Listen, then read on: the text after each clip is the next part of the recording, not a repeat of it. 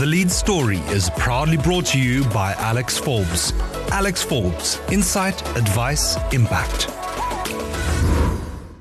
Today in our lead story, we're talking to Osino Resources on the release of their 2022 sustainability report. Osino started exploration activities in 2016 with its flagship project called Twin Hills Gold.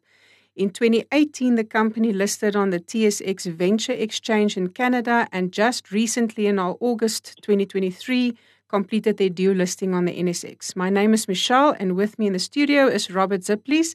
He is the ESG Manager at Osino Resources to take us through the second edition of their sustainability report, which was released on the 17th of November this year. Welcome, Robert, and thanks for talking to us. Good morning, Michelle. Thank you. Good to be on your show. Robert, so this is a very impressive report. The company has set out from the beginning to be Namibia's most respected and responsible gold mining company, recognizing the high impact activity of mining. So before we delve into your very well-structured report with great feedback, maybe just a quick update on your exploration status and timeframes for commencing construction and mining? Sure. To ultimately build a mine is a long, expensive and complicated process. It starts with exploration and the various sub-stages of exploration. Then when one thinks one has found a potential resource of gold or another mineral, one goes through various study phases to, in essence, confirm that the resource is there. And after that, and to also scope the size of it and what is required to extract it. And those are various phases that we have gone through. There's initially the preliminary economic assessment, then there's a preliminary feasibility study, and we earlier this year published our definitive feasibility study, which means we are now in a position to raise the full financing required for the mine. And we are now in the engineering and design phase, and soon moving into the front end engineering and design phase, which essentially becomes a more detailed phase of design. And with the target that we start construction next year sometime, probably in the second or third quarter. Okay, so it's going to be a busy year. And it, sounds very detailed, and all the best also with raising the capital, but we'll also get to that. So you link your approach to sustainability quite strongly to the UN's SDG goals, the Sustainable Development Goals. So just take us through some of the highlights of your report and your ESG activities. There are many guidance initiatives around social and environmental and governance performance standards. And the United Nations Sustainable Development Goals are probably the most comprehensive all-round that most companies draw on and most other initiatives draw on. And we, from the outset, even though we're still a small company, we've set sustainability as a high priority in the company. And that's why for even such a small company, despite us being such a small company, published these comprehensive reports to indicate to stakeholders that this is something really important to us. And and what one does as a company like this is you identify what are the big issues that are most important to you as a company and to stakeholders out there.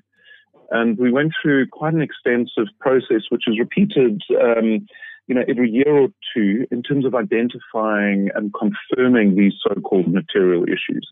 And for those, and those for us are human rights, occupational health and safety, employee welfare and relationships, diversity, equal opportunity and non-discrimination within our workforce, and not just only our immediate employees, but also employees of our contractors that are work for us very closely. Yeah. Then we look at our communities, and then from an environmental point of view, we look at land and water management, and then of course climate change and energy use. Yeah, I've seen actually quite a lot on your energy and your water plans. So maybe just some information to our listeners on that. Your solar plant that you're envisaging. I've read something about your water usage that's also going to be more efficient. Maybe just a thought on that. Yeah. Let me start with water. I mean, water is a significant issue all over the world as there are more people, more businesses, more extraction, etc., and even more so in Namibia, which is a highly water-stressed and water-scarce country. So from the outset, we set ourselves this goal: how do we build a mine that minimizes water consumption and water dependence or water impacts on neighboring stakeholders. And the most significant activity we're looking at there, or initiative, is a so-called dry stack tailing facility, which significantly reduces water consumption over slurry tailings facilities. And I don't have the exact percentage, but it's something like 40% less or so. Yeah. And our strategy is to essentially largely water independent of NAM water and other water sources. And we've got ongoing detailed studies on our hydrology around that to investigate that. Definitely an example to many more. And then on your solar plant as well, I've seen lots of plans around that. Yeah. So again, climate change, reducing greenhouse gas emissions, etc. We are looking at putting an extensive solar plant in place, which will hopefully cover 37% or so of our electricity requirements. Your energy consumption, yeah. Robert, quickly on the number of employees. So you say that 92% of your employees are Namibian and that you are set to employ 1,000 Namibians. I'm not sure if this 1,000 then relates still to the beginning phases. What are you sort of targeting in the end? Do you think your labor force will look like? Yeah, that's the modelling that's being done at the moment indicates somewhere between 800 and 1,000 employees or so. That number will of course still change, as we do more detailed studies, and as during construction we will also employ. Actually, Osino itself won't employ many people at all, but the many contractors that will be on site building the mine will employ a significant number of people as well. But that number will wax and wane depending on which major contractor is on site. And which phase you are in. But ultimately, when we start construction, we're probably looking at around about 1,000. Yeah. Okay. So, Robert, also a discussion point that regularly comes up on our shows is SME development. Now, so you've specifically mentioned, which I find really inspiring, is that you will have a focus on small business development. Can you tell us a little bit more about that? Yes, it's a priority we're setting ourselves. To what extent Osino is not a Anglo-American or a B2Gold with many mines and large resources in that sense. We're a so-called single asset operator at this stage, but that may change over time. So I've got to add a little bit of expectation management and caution around promising too much.